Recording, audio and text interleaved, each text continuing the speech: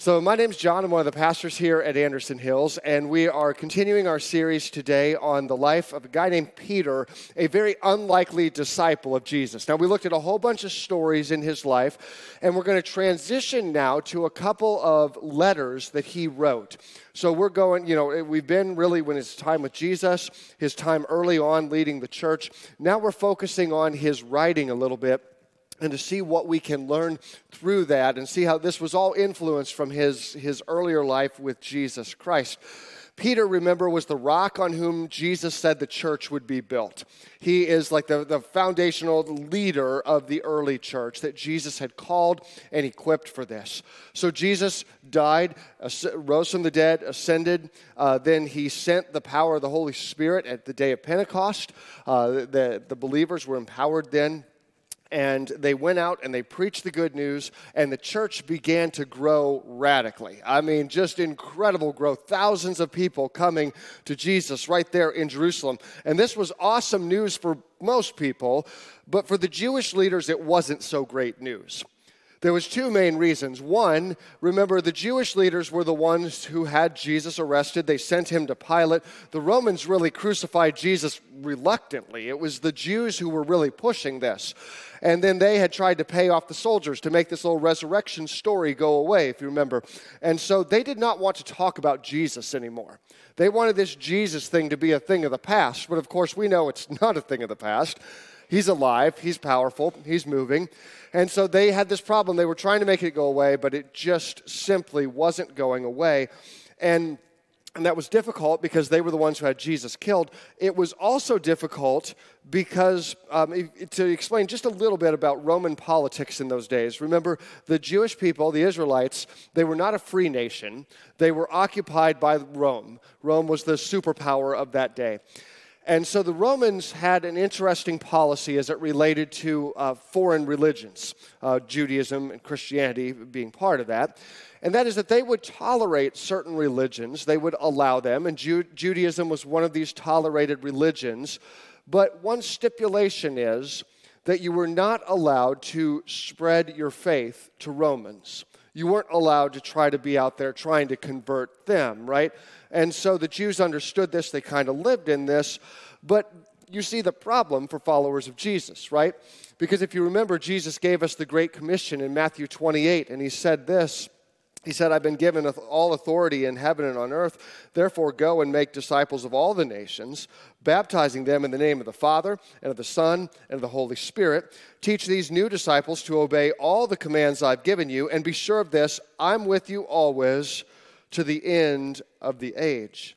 So basically, he says, all right, I'm God. Here's the game plan, okay? I'm going to not be present with you in the same way, but I'm going to empower you, and you're going to go out, and you're going to go everywhere. You're going to go all over the world, and you're going to proclaim this good news, because this wasn't just for you. This is for everybody.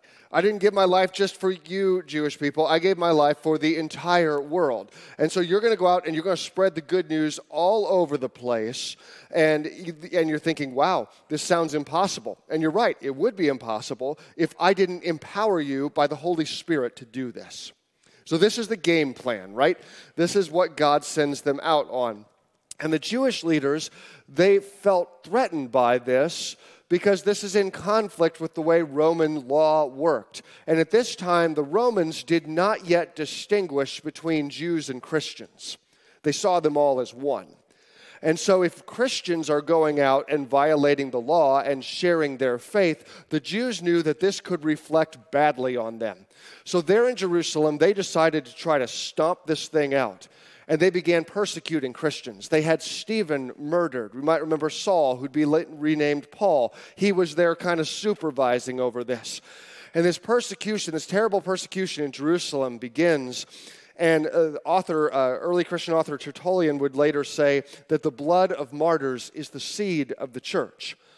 Because what would happen would be the church would then spread out because people were fleeing the persecution and they would go. But the thing is, their lives had been changed. So they didn't go underground like, hey, we can't talk about this anymore, it's getting us in trouble. They just said, no, we're going to go tell other people. These folks are hostile, but we're going to go tell others about Jesus. So it actually accelerated the growth of the early church.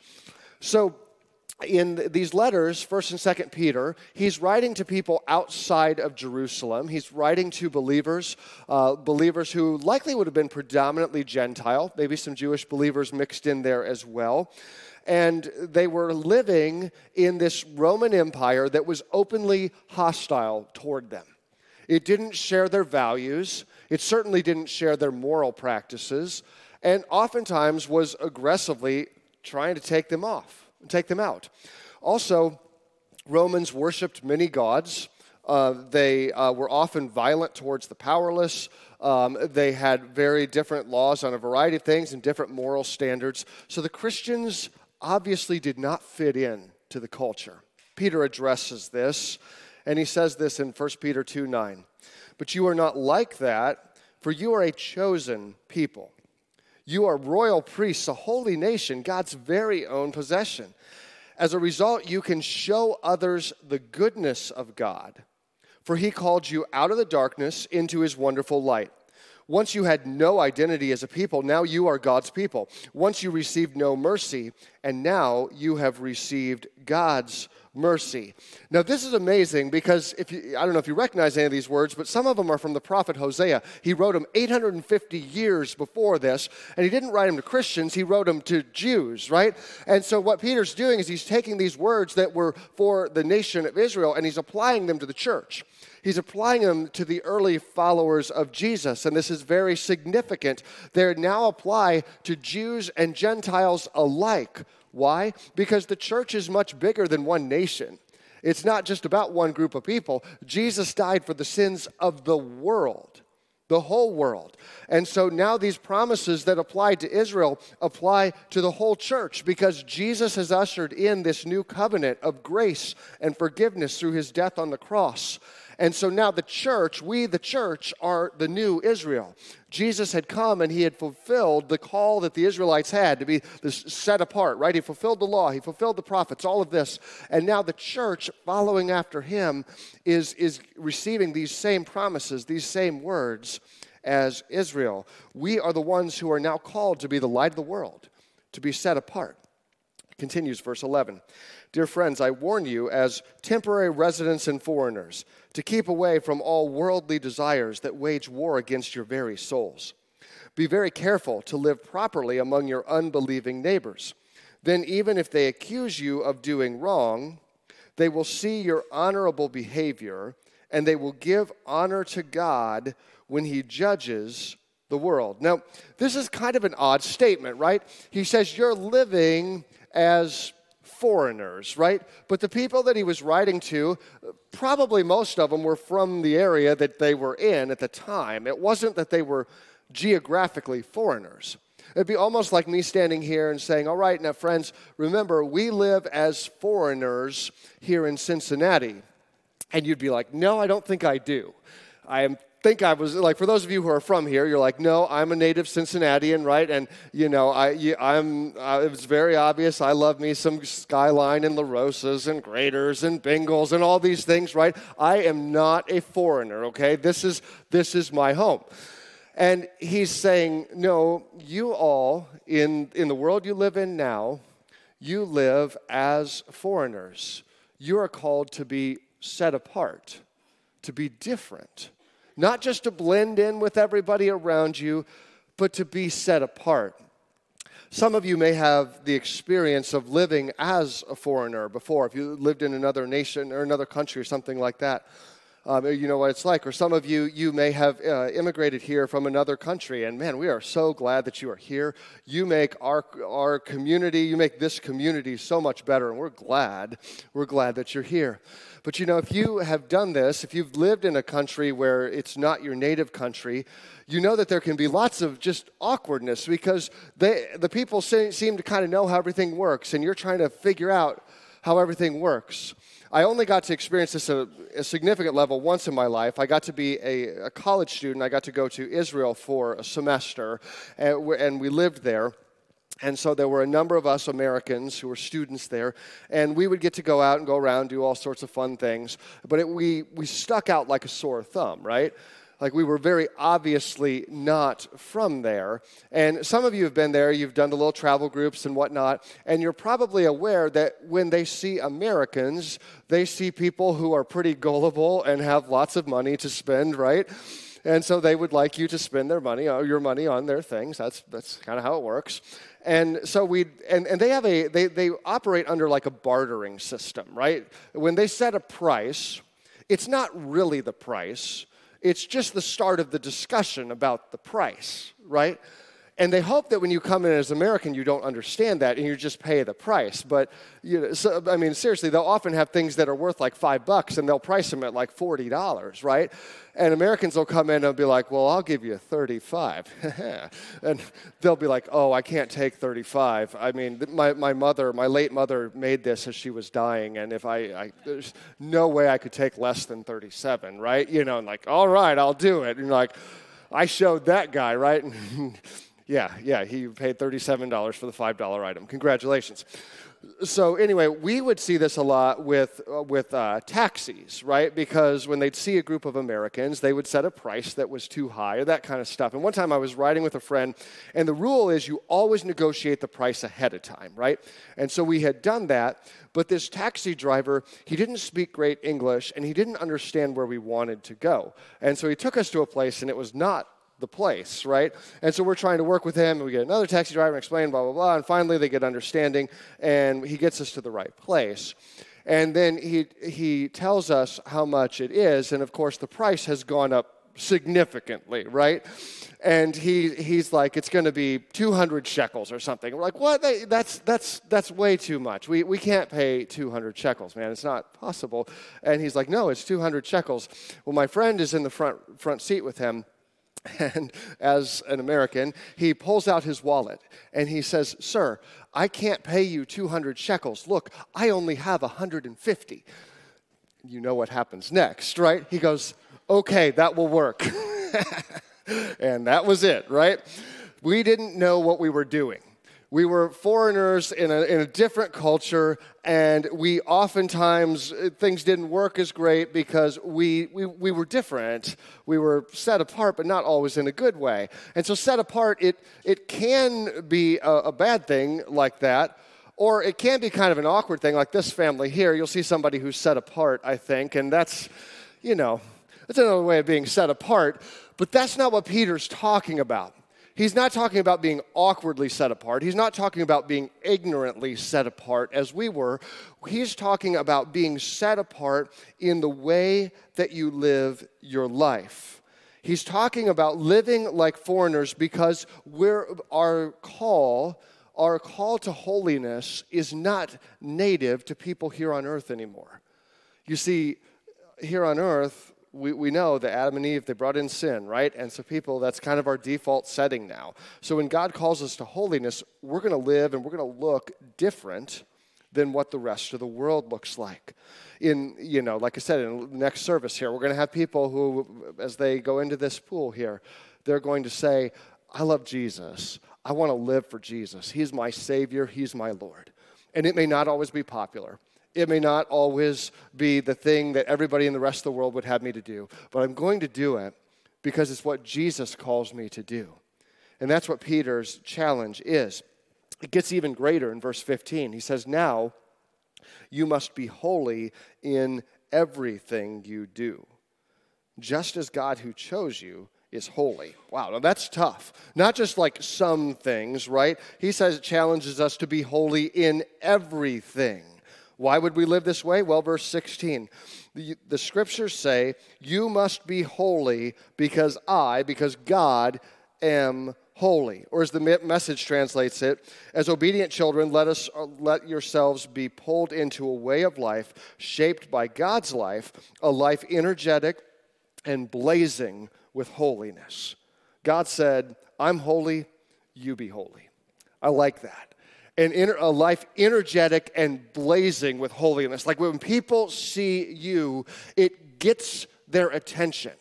They see that something is different, that this person is set apart. They're living differently than what we'd expect. They handle situations with more grace and kindness and generosity than we'd expect. When people are rude to them or mean to them, they respond in ways that are more gracious than what we'd expect. They're set apart. They're different. What's up with these people? Why do they live this way? They seem like a foreigner in our land. They operate differently than what we operate. And notice what the standard is. The standard of holiness is not just being a little better than somebody else. The standard of holiness is not just like looking at your neighbor who's a generally good guy and saying, well, I'll try to be a little better than him. Or it's not looking at your cousin who says dumb stuff at Thanksgiving and be like, oh, I'm a lot better than him. That's not it. It's not just a comparison to that. The model is God. He says, I'm holy, so you be holy. And we're like, that's really tough. That's a really high standard. Naturally, this is impossible without the work of the Holy Spirit in our lives. Without the power of the Holy Spirit, this just becomes like a legalism thing that we're always frustrated and failing in. But he calls us to something so much more than that. As we walk more and more into the power of the Spirit in our life, as we walk by God's strength, not by our own, we find ourselves growing little by little to look more and more like Jesus. And there's going to be seasons where we grow a lot. And there's going to be seasons where we have some challenge and we really got to press into the Lord and say, Lord, I need you. I need you to help me grow because you called me to be set apart. You called me to be different. And I want to do that. I want to be faithful, but it's really tough.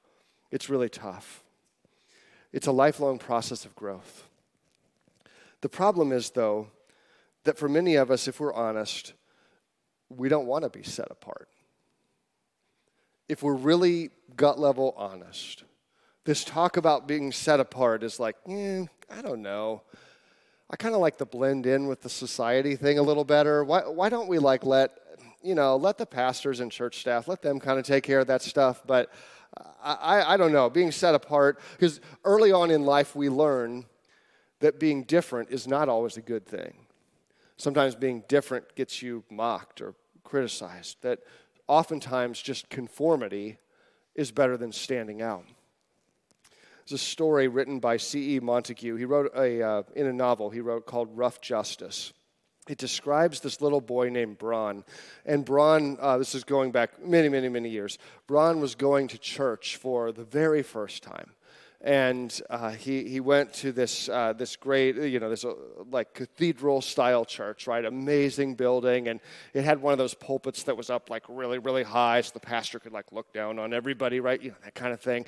And he's there and he's just intrigued by all of it. The sights, the smells, the candles, all this kind of stuff. Well, then the pastor gets up and he tells this story that little Braun had never heard before in his life. He tells this story about this man who came, and he was a really good man. And he came and he lived, but then this awful, unjust tragedy happened. That the people, they didn't appreciate this man. In fact, they even arrested him, and they beat him up, and they killed him. And but yet this man, he rose from the dead, and now he wants the people there today. He wants the people there today to do something. He wants them to be different, because when they're not different, it's like it hurts this man, because he came so they could be different. And if they're not living differently, it's like wasting this awful experience that the man went through. And so little Braun is sitting there, and he's like on the edge of his pew, and he just can't believe what he's hearing. That this actually happened, and that this man, he really wants us to do this thing today. And he's looking around the room, and he's just waiting for somebody to do something.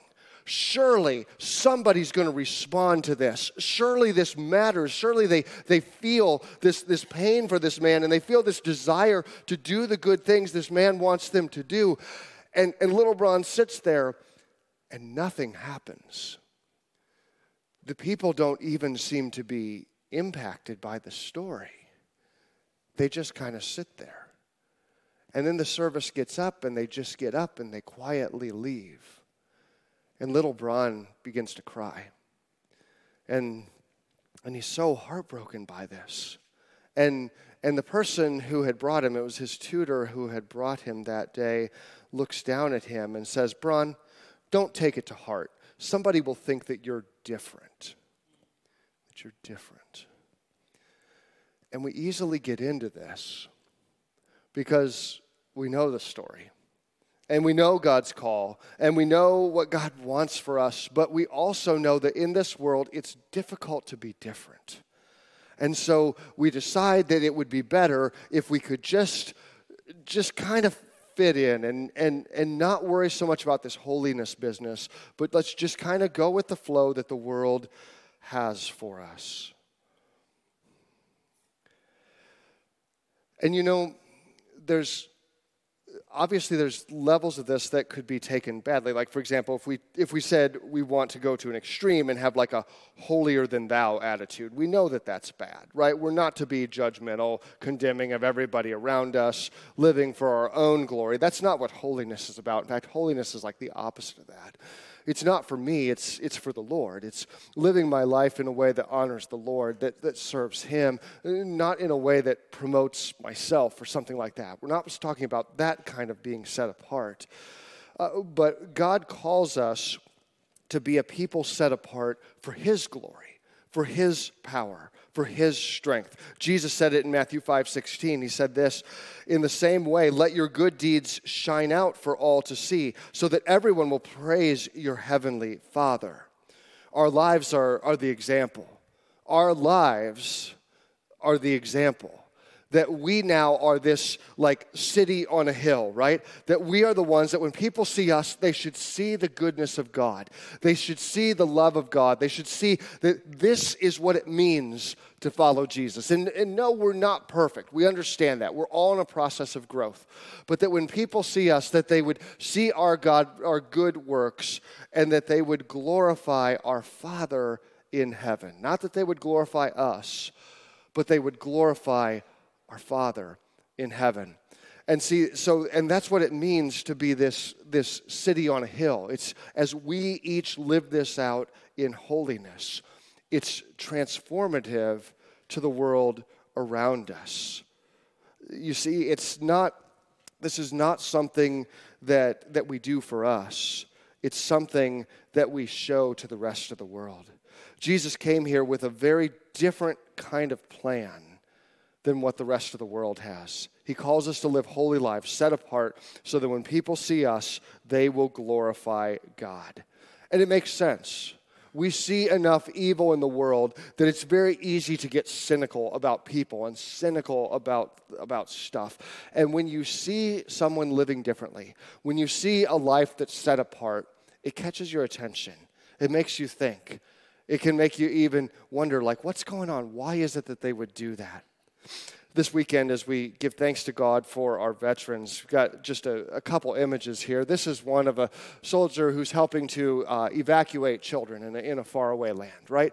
And we see images like this, or we see this next image of a soldier giving a little boy a drink, right? That literally Jesus says, I was thirsty and you gave me something to drink. Whenever you did this for the least of one of these, my brothers and sisters, you did it for me. And these are simple examples. But when we see things like this, it touches our heart, right? Because we say, oh, thank God for people who do that kind of thing, for people in a really tough environment, a scary environment, and who make a lot of sacrifices, and they're tough and all this stuff, when they also are so loving and caring. What a great thing. Like those images, they touch our hearts. Now, what if for you and I, our lives were lived in that kind of way? That when people see us, they say, there's something different.